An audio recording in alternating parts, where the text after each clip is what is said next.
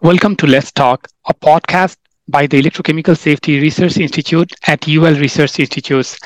In the Let's Talk podcast series, we share conversations with experts and scientists in the field of energy storage systems, safety science, and standards, and learn about their experiences and vision. Batteries are ubiquitous in our daily lives, powering personal electronic devices to electric vehicles. Batteries are an important piece of the puzzle as we work towards lowering our carbon footprint to tackle climate change. Department of Energy National Labs are at the forefront of developing and advancing batteries and sustainable energy technologies. To talk about the role of National Labs in advancing battery energy storage systems, our guest today is Dr. Ahmed Pesran.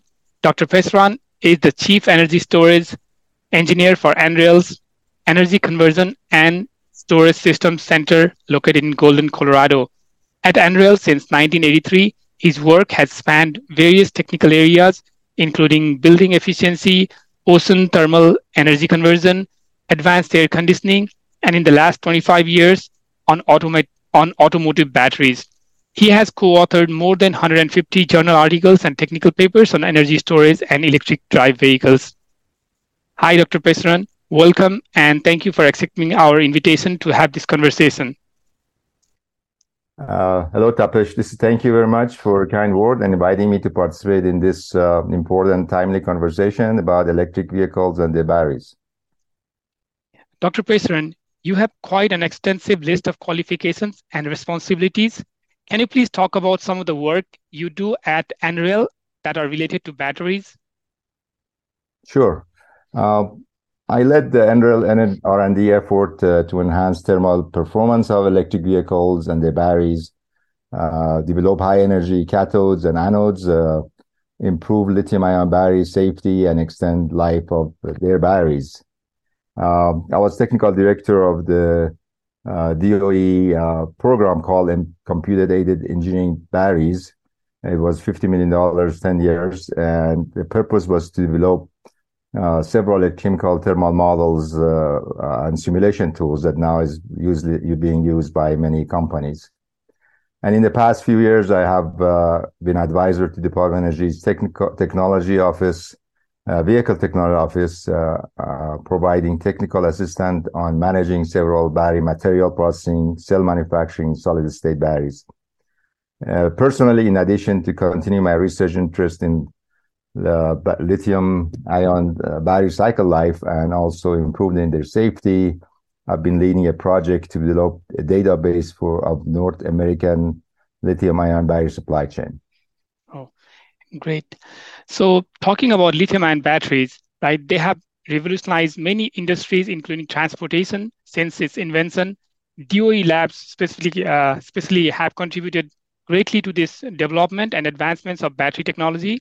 Can you please expand on the contribution of DOE labs and NREL's role in supporting the technological advancements in lithium-ion batteries? Sure. Yeah, DOE definitely has supported research and development of lithium-ion batteries at national labs, universities, and industry over the last 25 years at least. Their effort has been focused on reducing the cost and volume and weight of batteries, while simultaneously improving their power, energy, durability, and ability to tolerate abuse conditions. DOE and private sector with their partnership have their effort has resulted in significant improvement in energy, longevity, safety, and cost of lithium batteries. For example, in the last 10 years, the energy density of lithium-ion batteries is more than doubled, and the cost has reduced more than 85%. And their cycle life has improved more than 30%, and calendar life more than also 20%. So in the last few years, DOE has started supporting the development of next generation of lithium-ion batteries with no cobalt, because of cobalt is very expensive batteries, and also moving into silicone anodes, lithium anodes, solid electrolyte, and recycling and extreme fast charging at national labs and industry. And NREL, we support DOE in these efforts, all aspects of the battery technology development, like material synthesis such as silicon anodes, and also developing no cobalt cell, and also in addition, just we generally do a lot of thermal characterization, system evaluation. Really these days we use machine learning to actually accelerate prediction of life of batteries and the design, and also improve their lives. And in addition, simulation and diagnostics being used to improve fast charging, and actually we're trying to make it refuel EV fully by less than 15 minutes, which is important for consumer acceptance. So recycling is also an important, we work on that to recover our valued material from recycled batteries. Great, thank you. So lithium-ion batteries more or less have matured, right? So the focus right now is not just on research, but manufacturing. And most of the manufacturing of batteries is concentrated in Asia. With growing demands for batteries, is there a push to secure a domestic supply of materials and manufacturing? How is the DOE and NREL working towards this goal? Sure.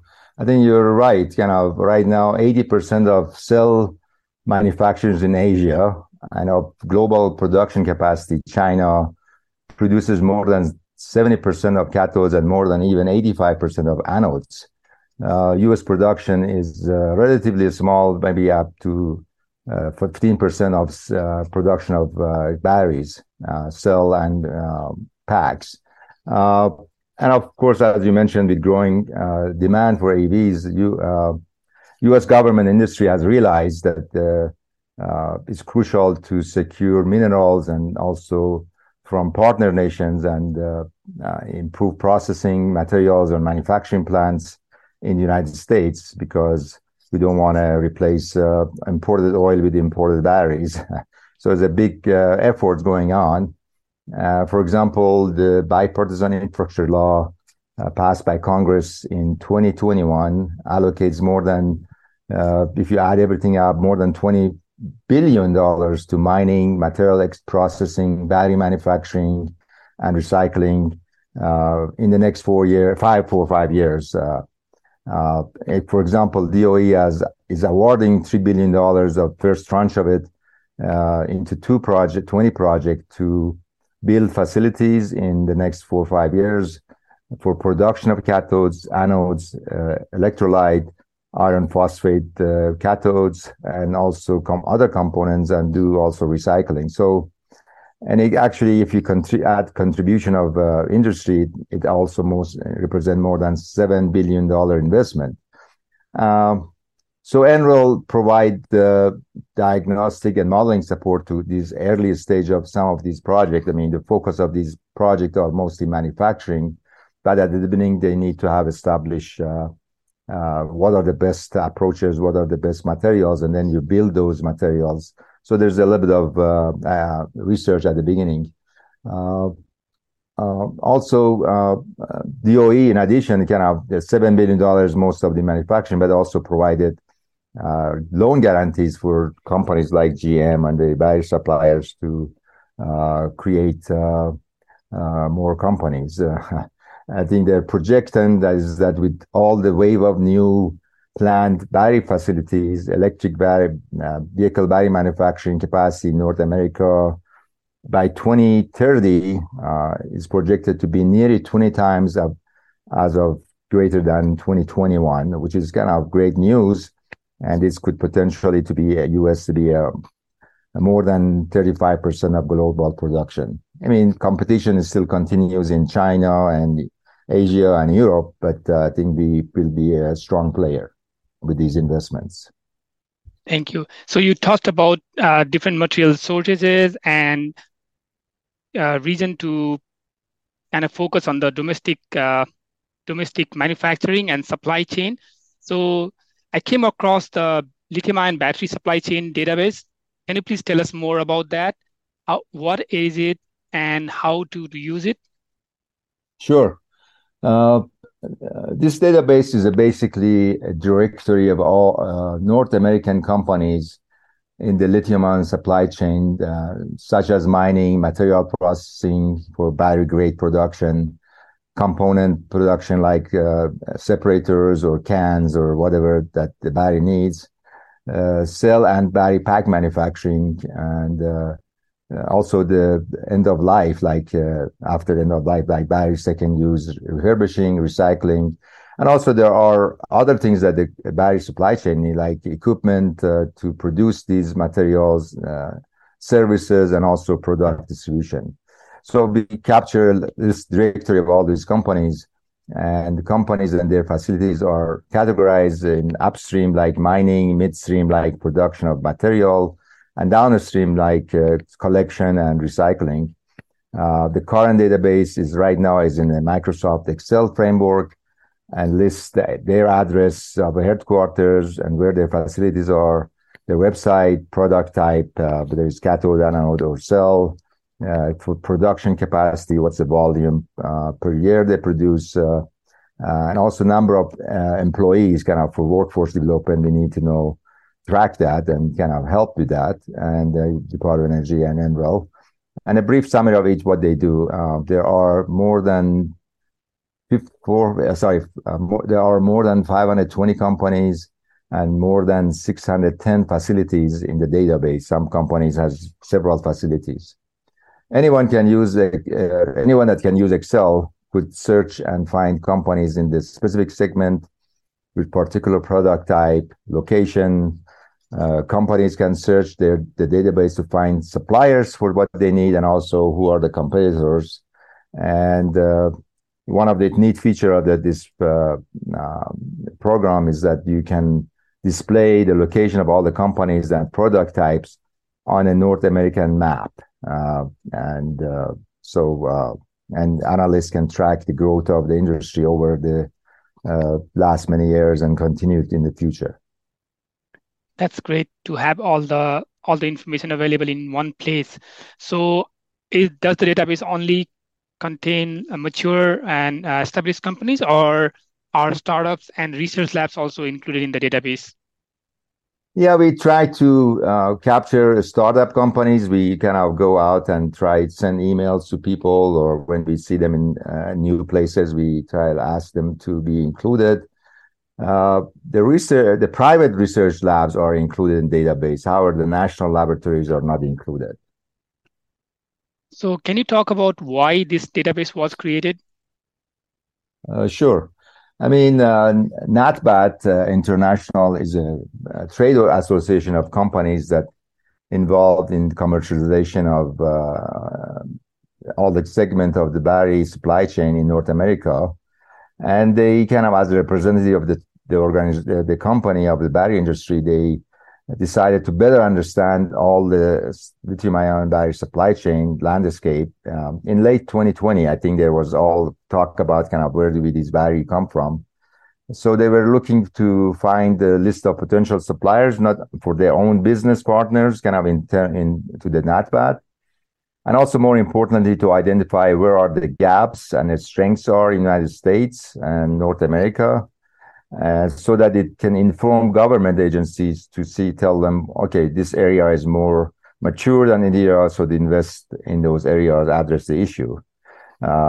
In April of 2021, NatBat funded NREL to develop the database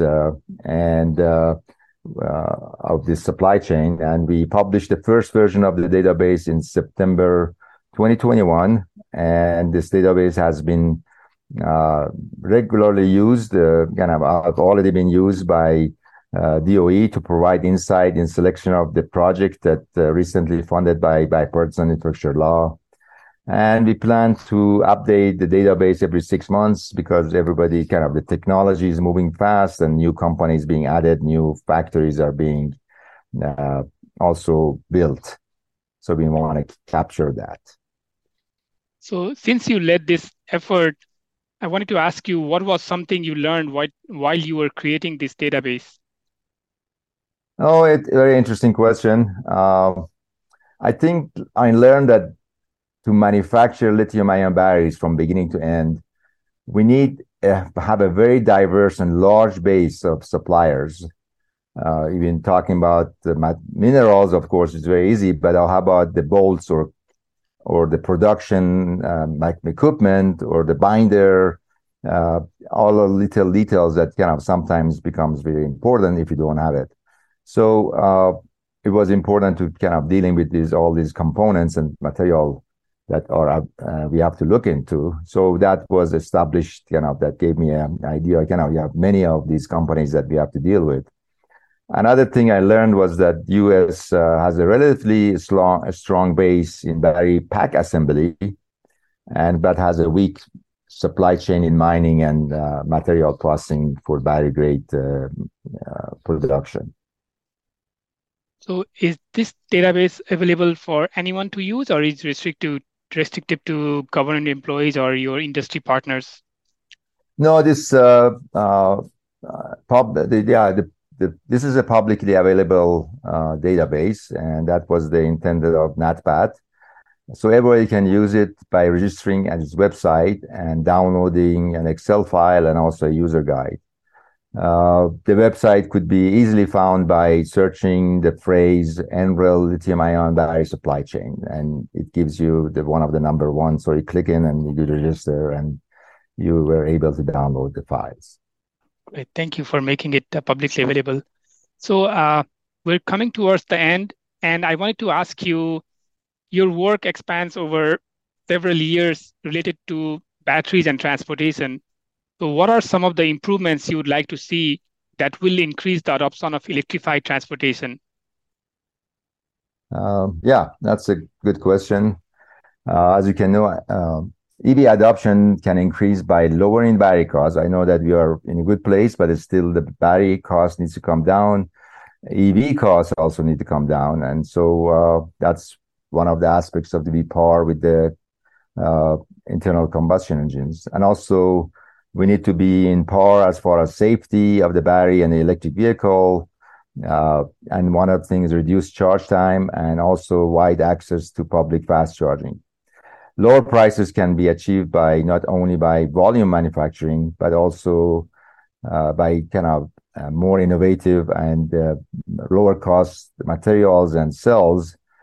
For example, if you increase specific energy and also reduce material that are not cobalt, less expensive material. So, and it's still the technology is moving fast, and many companies involved to go with high nickel cathodes and also advanced anodes like silicon and lithium metal. And these are still evolving and at the end of the day, everybody's looking for a solid state battery that can play a big role because it has less potential for battery fires because it doesn't have liquid electrolyte, which is organic and potentially flammable. So solid state can play a big role and also reducing cost and improving life. But that one is also in the process and being funded by many companies.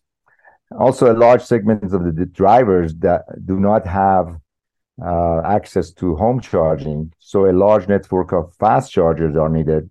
And because people also have the experience of driving and going to gas stations and pumping gas in 5 or less than 10 minutes. So we need to be on par with that. And DOE and Department of Transportation are working on that and investing about $7 billion to expand the fast charging network and publicly through the United States. And also last point is education. I think the early adopters are okay with what's going on, but I think there are for majority that coming to market, they need to be educated. What are the charge rate? What are the limitation of batteries, or what are the difference between long range batteries versus short term batteries? There are many. It's like going to have many applications like electric combustion engine that you have 4 cylinders, 6 cylinders, 8 cylinders. So they're going to be lots of these options coming up. So education becomes important. Great. Thank you so much.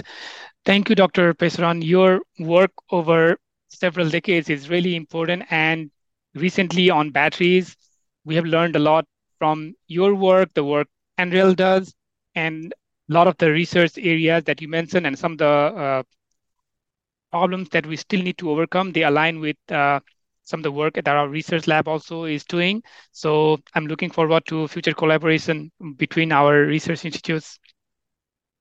Yeah, that would be great. Yeah, we worked with your company before, so I think we love to continue doing that. Thank you so much for having this conversation. You're welcome.